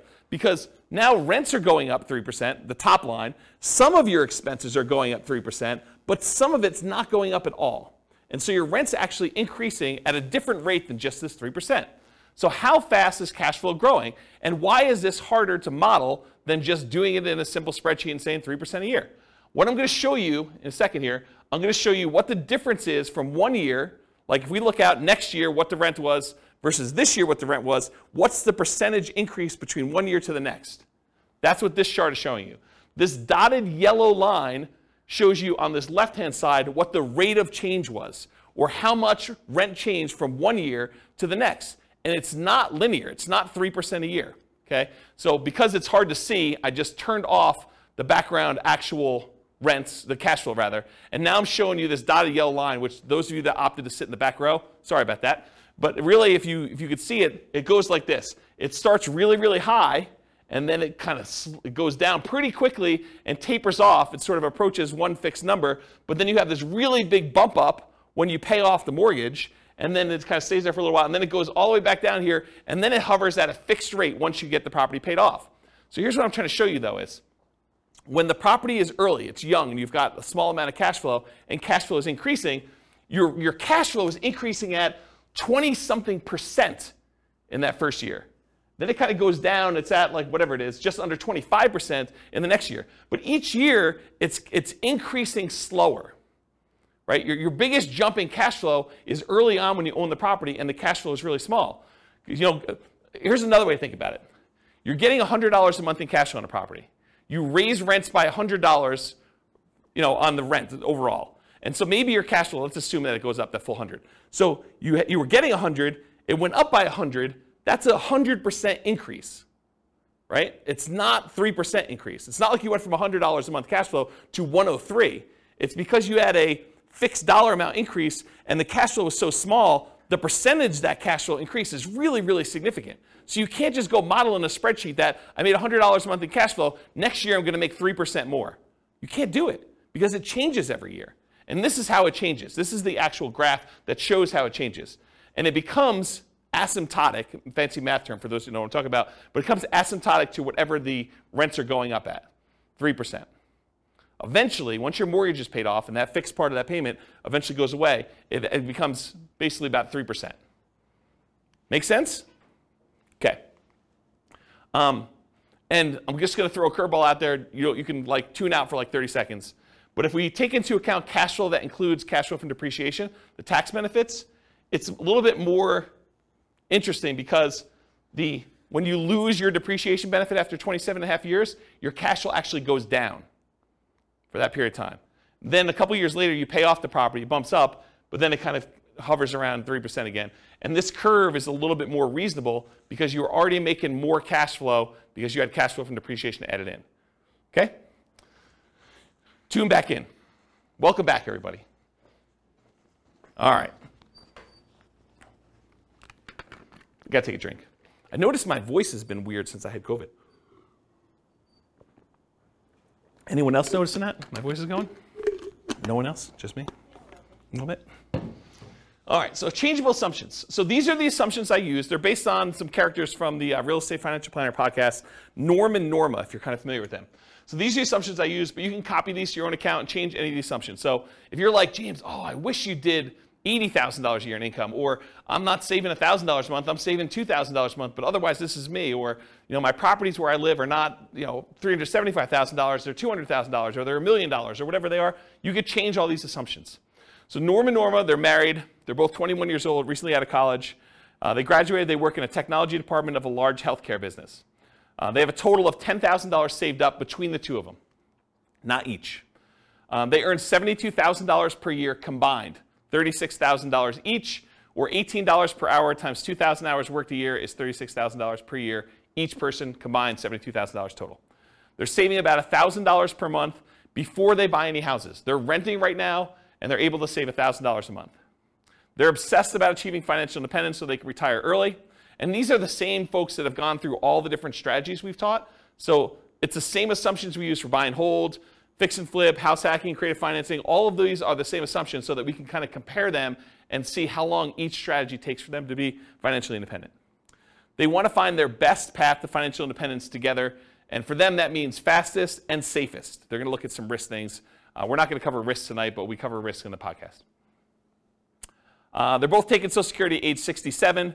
And I estimated that they're taking Social Security based on them working fully until they're age 67, which in our modeling, they don't do that. So if they're financially independent by age 50, they stop working. So my modeling for Social Security is not conservative. It assumes that they've worked all the way through 67 and that the amount that they're earning at 67 is that they worked through that period of time. But it's not true. And so it's less conservative to model it that way. But my argument is they're already financially independent. Social Security is sort of a bonus, so it doesn't really matter, right? If they really are financially independent by age 50, does it matter that they're getting an extra $1,000 a month from Social Security? I don't think so. It just adds a little extra bump, but they're already there. Okay? That's how I can justify it to myself. Any questions on their assumptions? Cool. So limitations by role. So if they're the deal maker or syndicator, many of these assumptions don't limit them except that it's a separate job. So it doesn't matter how much they make or what their savings rate is or anything like that. If they're the deal maker, they're not concerned about debt to income and being able to qualify for loans or how much money they have to invest in the deal. They're the ones putting together the deal themselves. So as long as they can work enough hours to do the deal maker syndicator thing, it doesn't matter to them. It's not a limitation. Now, they could invest their own money or credit in other deals. I didn't model it that way, but because they have their full money that they've been saving up and their full credit that they were using, they could go do in parallel buy and hold, house hacking, Nomad, creative financing, fix and flips. They could do other stuff in addition to these partnerships. I didn't model it that way. I basically said they're investing in the stock market instead. So they could be doing this in parallel. And if you want to know how that performed, go look at previous classes. Now, if they're the money partner, though, the amount that they have saved invested is the primary limitation. The fact that they're saving $1,000 a month, that's going to limit what they can do. If a deal syndicator needs someone with $50,000 and they only have $20,000 saved up, they can't do the deal unless they become one of two money partners. So it doesn't matter if they can qualify for loans or anything like that. The money that they invest in the partnership likely limits them to being able to do other deals in parallel, though, as well. So because they're putting money into other deals, they're not going to have down payments for doing Nomad or buy and hold or house hacking, and not until much later when they have money coming in from those deals. Does that make sense? Okay. And if they're the loan partner, their ability to qualify for loans is the primary limitation. It doesn't matter if they have enough down payments or anything like that, but the loans they do might limit their ability to other investing in parallel. So if they've got 10 loans out in partnerships, they can't do their own buy and hold with 25% down for themselves unless they do weird loans for those. Okay? All right, some more changeable scenario assumptions. I modeled this for 60 years. I assume their effective income tax rate based on the $72,000 that they're earning is 17.85%. I assume 3% inflation. Yeah, I know. This is like a reasonable inflation number, not what we're seeing right now. Mortgage interest rates, same as previous classes. We're using a 4% yearly safe withdrawal rate, and we're saying that once they are earning $5,000 a month as their minimum target monthly income in retirement, and that does adjust up with inflation, but when they achieve that, then they're considered financially independent. So they're making $72,000 a year, which is $6,000 a month, and I'm saying $5,000 a month is their target. Why am I saying $5,000 is their target when they're currently earning $6,000? Anyone know? They're saving $1,000 a month. So in order to be financially independent, they don't need to have that savings amount as well. So this is how much they're living on. Okay? And then ideally, they want to make $10,000 a month. So we do the math for when they earn that as well, but not in this class. All right, so let's go talk about some results, and then I'll get into their partnership stuff. So these are summaries of some of the numbers from previous classes. So the first ones we're going to start with are the buy and hold ones. So they did no real estate at all. They only invested in stocks. It would take them 40.17 years to be financially independent. So 482 months. And the stock market, I think, is growing at 8%. We just assumed 8%. Does that seem reasonable for assumption for stock market? 8%. Is that what you use? We do it based off of a balanced portfolio in all cases, not necessarily just an all-stock portfolio, because like the S&P 500 return is 12%, but that's assuming that U.S. equity markets are going to perform the same way going forward that they always have. Yeah. So we don't have that assumption. So it's like it differs based on what percentage asset allocation they have? Yeah, exactly. Okay.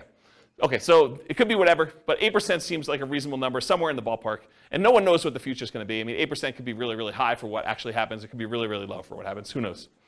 So 40.17 years, that's why we do Monte Carlo modeling in the advanced analysis that we do. This is all static. Whoa, this is really high. 40.17.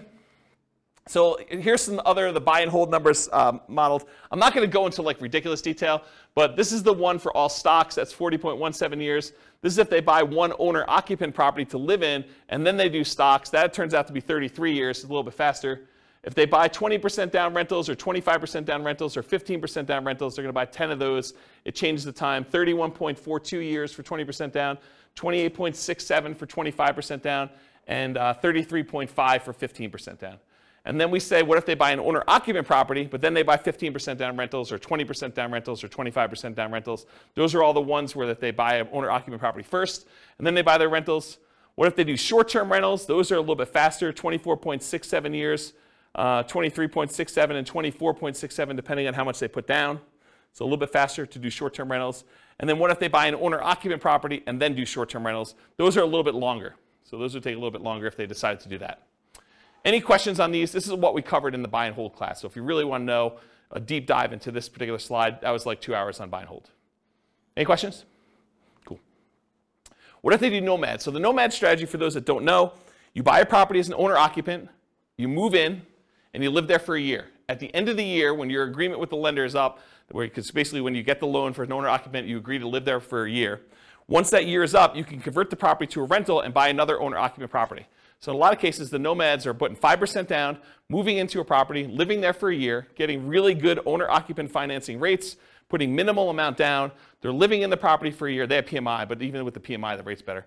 So they're living in the property for a year, then they convert it to a rental. They repeat this process until they have the number of rentals that they want, and that's the strategy to do it. So if you imagine for a minute, instead of having to come up with 20% down in order to buy a rental property, you could buy 4 with 5% down with the same amount of down payment. So you basically acquire 8 rental properties with down payments for 2. Think about it that way, okay? So when they do the nomad strategy, they buy with 10 properties with 5% down. It's 26.5 years. If they buy 10 fixer-upper nomads, properties that need a little bit of work, it's 19.58 years. They buy 10 nomad properties where they have their kids move in on their behalf because they don't want to move into a property every year, but they've got college-age kids. And so basically when their kids go to college, they co-sign a loan for their kids in college where they're buying it together. The kid lives in the property for the year, and then at the end of the year, they move into the next property. So while they're at university, them and their parents acquire 4 nomad properties that way. They got 2 kids, that gets them 8. So they can kind of do this as nomad by proxy. Yeah, Ben? Just a question on the fixer-upper nomad. Yep. What's the discount rate? Yeah, I knew you were going to ask me something like that. The fixer-upper nomad class, I went into the details, but I don't remember. And it's hard for me to keep track of all these numbers because not only am I doing prep for these classes, I'm doing like individual podcasts and stuff for myself. And so I don't remember. Maybe 10%? I don't remember. But it was like a number where they got a big discount, but then they also had to come up with the money to do the fix-up themselves. So it was like a weird net discount, but I don't remember what the exact was. But it wasn't crazy. It wasn't like a really ridiculously aggressive assumption. I remember thinking this seems really reasonable. Partially because it needed to be a property that was in good enough condition where they could move in and get the regular financing. Yeah. But go watch that class. Yeah. It's on the podcast. So we did that. We did nomad with short-term rentals. So they basically move into a property, live there for a year, and then when they move out, they do short-term rentals with it instead of doing long-term leases. And that takes 12.67 years. If they do house hacking, so they move into a property and they get a roommate while they're living there, or they get 2 roommates, or they get 3 roommates, or they get 4 roommates, or they buy a duplex of some sort and they kind of do that, or a triplex or a fourplex. And so we've got all the different house hacking variations there, ranging from 21.83 years to 16.67. Or if they do nomad with lease options, or if you're a real estate agent, the ultimate real estate agent retirement plan of doing nomad and moving into properties and getting a rebate on your down payment because you got paid a commission when you move in. So there's like a strategy for doing nomad where you have a real estate license and you could really minimize how much you need in order to do that strategy. So we cover that in there too, but here's the nomad stuff summarized. Okay? Here's house hacking summarized. I'm not going to go on all these, but it's all different variations of house hacking. Buying a property with 1 roommate or 2 roommates or 3 roommates or 4 roommates and different down payments, 20% down, or I think actually we did all 5% down. So I don't remember what we did here, but all the numbers are there. Go listen to house hacking class for details. This is the BRRRR class, buying a property, rehabbing the property, renting the property out, and then refinancing to try to pull out either all your money or as much of your money as you can, leaving minimal in the deal. That's what the BRRRR strategy is about, and then you can use that money again to go buy the next one. So buying a BRRRR with 10% down, leaving 10% in the deal, BRRRR with 5% down, leaving 5% in the deal, and then BRRRR where you're able to get nothing down. So the nothing down one's 14.67 years. If you have to leave 10% in the deal, it's 21.67 for Norma doing that with the assumptions we talked about. Any questions on this? Cool. Here's all the stuff on quick turning and flipping. Doing $25,000 net flips every 6 months, or doing it every 9 months, or doing it every year, doing live-in flips. I went through a whole bunch of variations on is it better to do a live-in flip and flip as quickly as you can, do a live-in flip and wait at least 1 year so that you get long-term capital gains on the things you're doing, or doing a live and flip where you stay there for 2 years and you don't have to pay any long-term capital gains at all because you have the exemption. What's the exemption called when you live in a house for 2 years? You know what the name of that is? I don't know. But if you live in a house 2 out of the last 5 years and you don't have to pay any capital gains up to certain limitations, it's pretty big limitations though, on a property. So we did all the variations on that and looked at the time for how long it took there to do that. And then live in flips as an agent or for sale by owner. There's a whole bunch of variations on the flipping one. You can get a feel for those. Those are pretty fast. And then here is all of the ones I've covered so far, shown on one chart, color-coded. So all the, like, what color is this? Maroon? Is that a maroon color? Maroon-colored ones, these are all the buy and hold. The orange ones are all the nomad ones. The, whatever that is, green, sea green, that's all the Burr ones. Quick turn flips, all the purple ones. And then apparently a different color green is house hacking. You can get a relative size difference to see which ones are, in general, faster than other strategies. So buy and hold tends to be one of the slower ones. House hacking tends to be pretty slow, although there's some quicker ones on the end there. Burr tends to be pretty fast. Nomad tends to be pretty fast. Depending on what you're doing with the quick turn flipping ones, there's some really fast ones in there and some slower ones in there as well. So you can get a feel for what's going on. Go watch the classes for the details on the exact numbers for those, but you can get a relative size difference. I love this chart. This is like one of my favorite charts now for being able to compare all these. All right, yeah. Short-term rental, was Yep. it on there? Probably because it doesn't hit the criteria. It is on there. It is? Oh yeah, short-term rentals are in here. Yeah, they're like mixed in because like the buy and hold has some short-term rentals, the Nomad has some short-term rentals, Bird doesn't, quick turn flip I don't think has any, and house hacking doesn't either. But there's short-term rentals mixed in here. You're basically buying properties in short-term. Yeah, I don't remember where they are, but yeah, they're in there. Yeah. Yep. Okay, any other questions? All right, so creative financing, this was last week, right? Like everything's merging together. So last week was creative financing. This is buying creative financing with 1 month reserves all the way through to 6 months reserves. Everything from as quick as 8.83 years all the way up to 17.42 years for doing creative financing. If you do creative financing and you do thousands of dollars in reserves, 10K, 20K, 30K, 40K, 50K, it shows the times for those instead of months of reserves. And then creative financing with different discounts at purchase. So if you get a 10% discount, 12% discount, I think this must be 6% discount, and this is 8% discount. It shows you the amount of time it takes based on the discount you get with creative financing. And then by holding period, by how long you're buying for. So this is if you're buying for, I think, 10 years. This is for 15 years, and this is for 5 years. So this is how long you're doing creative financing deals before you stop. And it ranges everything from 12.67 years all the way up to 34.83, depending on how long you do it for. And then I added in the creative financing ones all right here in red. So it's the same stuff we had before, I just added this one in there so you can get a comparison size-wise. Creative financing is really fast. It's also a very active strategy. So you can kind of get a feel for that. Any questions on this? Sweet. All right, so deal maker modeling assumptions. So now we're doing the deal maker syndicator person. I assume that the deal maker was able to negotiate 25% of the deal, 25% of the cash flow, 25% of the equity as their payment for doing the deal. So Bill, to answer your question as to what I think is reasonable, pulled it out of the air. 25% for the deal maker syndicator for doing all that work.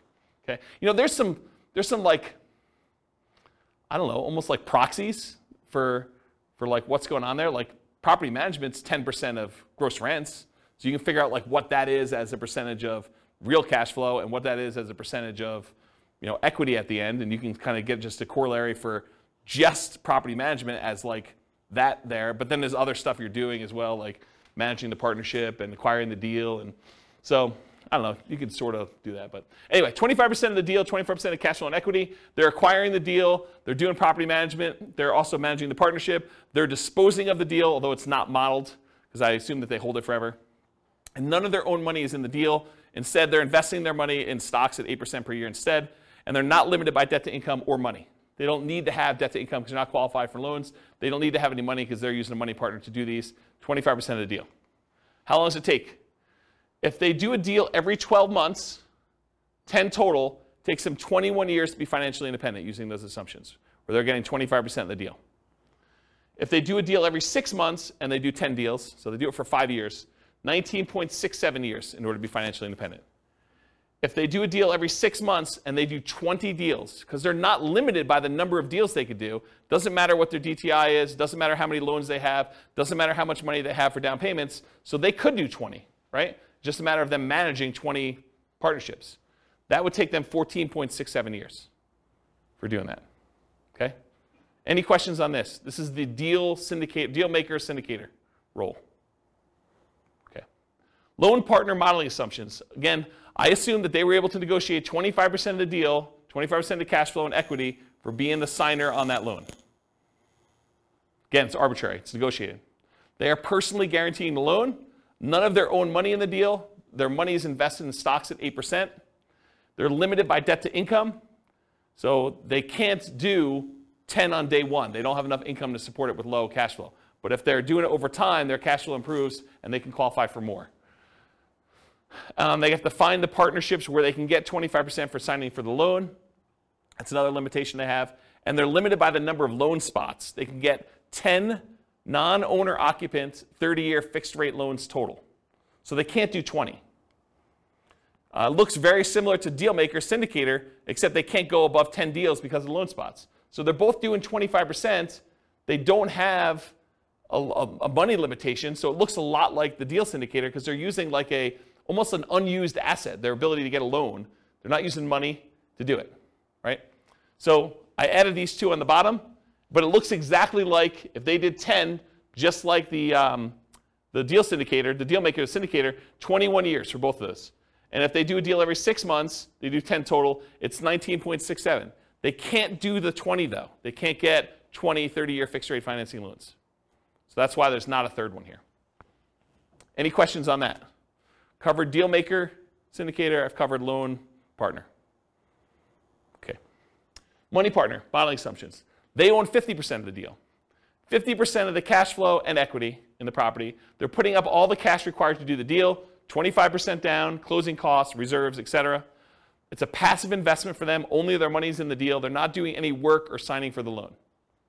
They're limited by the money and finding the partnerships where they can get 50% by putting up the money.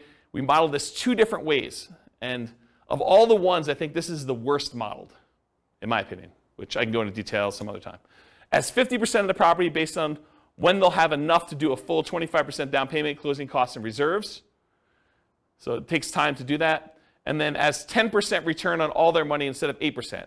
So you could look at this, someone decides to do a money partner, and instead of actually modeling it as I own part of this property and I'm looking at cash flow, what if we just said, because you've got POPs in there and everything else, maybe you're able to overall get a 10% overall return on your money. The challenge with this, and I'll draw this on the board, is what does your return look like over time on a rental property? So this is time, and this is like your percentage return. Does the return you're earning, and this is return on equity, right? Because it's the amount of money you have tied up in the deal. Okay, so return on equity. So the amount of money you have in a deal, what is your return the longer you own an investment, a rental property? It drops. And that's counterintuitive to a lot of people because they think my cash flow is improving, my appreciation dollar amount is improving, my amount that I'm getting from the tax benefits, my depreciation is fixed for 27 and a half years, then it goes to 0. So that doesn't improve over time. And the amount I'm paying down the debt, well, that increases a little bit. It's increasing, but it's really increasing at a relatively slow rate, and it goes to 0 after the loan's paid off. So you'd think to yourself, hey, appreciation's going up, cash flow's going up, debt pay down's going up a little bit until it goes to 0, and depreciation's fixed. You would think that your return is going up over time, but it's not. The dollar amount you're making on the investment is going up, but the amount you have in equity is also growing. And the amount you have in equity is growing faster than the amount of your return is growing. So what tends to happen to your return over time is it tends to go down, and then it becomes asymptotic to what numbers? Anyone know? Anyone know what this number is right here, like at the low? Once a loan is paid off and once depreciation has gone away, what does it actually equal? It equals cap rate plus your raw appreciation rate. So it's whatever the cap rate is in the property, which is your return and cash flow of a property that doesn't have a loan, plus whatever your raw appreciation number is. So if properties are going up 3% a year and your cap rate's 5%, this is 8%. So your return approaches whatever your cap rate plus your appreciation number is at the bottom here, and it starts off really high. Your return on the equity you have starts off at the highest it is, and then your return goes down over time. So the longer you hold your investment, the lower the return you're getting on that investment is. It's counterintuitive to a lot of people, which is why some people will argue that whenever your overall return on equity drops below a certain threshold, some people might use 10% as an arbitrary threshold, they will either do a cash out refinance to raise up their rate again, minimize the amount they have back in the deal, or they'll sell the property and re-leverage up. Does that make sense? So you could go and say, as a strategy, hey, whenever my return on equity drops below X, then go ahead and sell the property, redeploy it as 2 different down payments or 3 different down payments or however many you can do with how much is in there, and then reboost the return you're getting on the assets you have. Does that make sense, everybody? Okay. Any questions on this? Pretty cool, right? So I was telling you this because when I kind of bumped their return up to 10%, you're like, why'd you use 10%? Well, because I think rental properties, especially leveraged rental properties, can beat a 8% return, right? Typically. Although in this case they only own half, but it could beat a 8% return from the stock market, in most cases leveraged. But over time though, this goes pretty low. You know, if you really only have 5% cap rate properties and a 3% appreciation rate, it really literally is going to 8%. And if you're a money partner and you own half of this property, you're getting 4 on your money. So you'll probably want to get out of this deal at some point or refinance out and have less in the deal so that your return on the money you have invested is higher. So I used 10 because I picked it. I went and I actually looked at the average for the first, I think, 10 years, and it was higher than that, but not much. But you can go look at those numbers on there.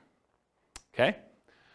So I'm going to model it 2 ways. I'm going to model it where they own 50% of the rental, but they put down the whole down payment. I'm going to model it where they put 10% return on all their money. So instead of the stock market money that they were earning 8%, I'm just going to say it's earning 10. And we'll look at the difference between those two. So these are the two. If they own 50% of the properties, it takes 46.8 years, 46.08 years. If they get 10% return on their money instead of 8%, it's 33.17 years. So pretty slow compared to the other strategies. Okay? Any questions on Money Partner? So I just added in the partnerships over here so you could see relative sizes, sort of in the middle. I mean, it's not like, you know, creative financing low or, you know, even some of the flip type low, but, you know, it's on par with a lot of the nomad strategies. You know, a little faster, a little slower, depending on which one you're comparing it to.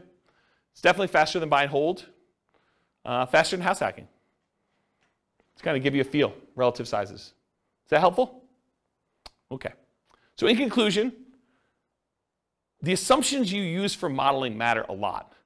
You know, if we change what you're doing as your role as a partner, if we change, you know, the number or frequency that you buy, if we go from buying 10 to 20 or buying only 5, or the size of the deal that you do, how big of a discount you get if you're getting discount on deals, or what your profit is on a deal, or what your cash flow is on a deal, what the market conditions are, you know, what we use for appreciation rate or rent appreciation rate, or the price of the properties even, interest rates, you know, we get lower interest rate, higher interest rate, rents on the property, vacancy, maintenance, property management, taxes, insurance.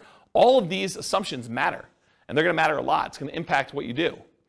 Also your stock market rate of return, or what you're investing in and what its risk profile is. And then what you set your target monthly income retirement is, both your minimum and ideal. If you have a higher number, it may take you a lot longer or a lot shorter, depending on what you do. And then what you use for your safe withdrawal rate, what you believe is a reasonable safe withdrawal rate to use there.